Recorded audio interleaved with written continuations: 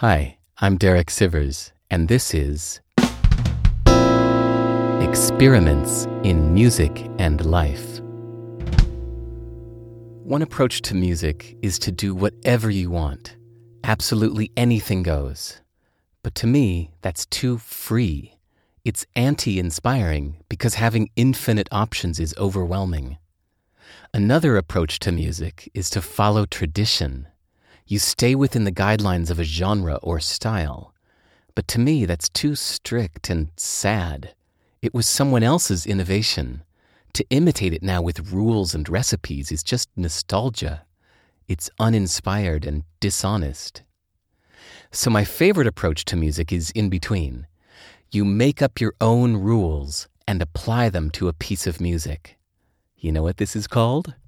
An experiment. Experiment with limitations. Write a piece using only 2 instruments and 5 notes. Write a lyric using only nouns and no verbs. Experiment with textures. Record an arrangement using only children's toys or samples of birds. Experiment with density. Write a piece featuring 50 instruments. Then do a solo piece using only your left hand. I loved learning and applying specific techniques.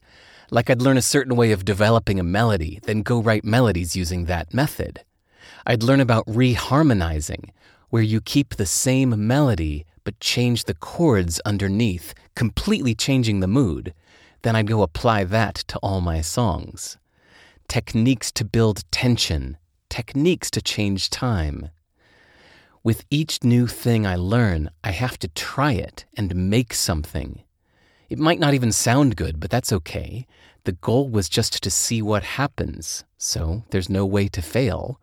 It's all just fertilizer for future creations. I'm not an active musician anymore, but now I find that the way I approached music is the way I approach life. After I sold my company and life was a blank slate, I found that having too much freedom was overwhelming. But I'm not going to buy into an ism and follow a set of ancient rules, so instead I do experiments. I make up rules and apply them to my life for a while. Like, experiment with limitations, fear, detachment, or my definition of home. Experiment with fame, boundaries, expanding, quitting, or my self-image. Experiment with vulnerability, commitment, saying yes or saying no. I usually try the opposite of whatever I did before. I still love learning and applying specific techniques. Techniques for conversation. Techniques to stretch time. I'm glad I know how to reharmonize because there are melodies in my past that I can't change, but I can change the thoughts underneath.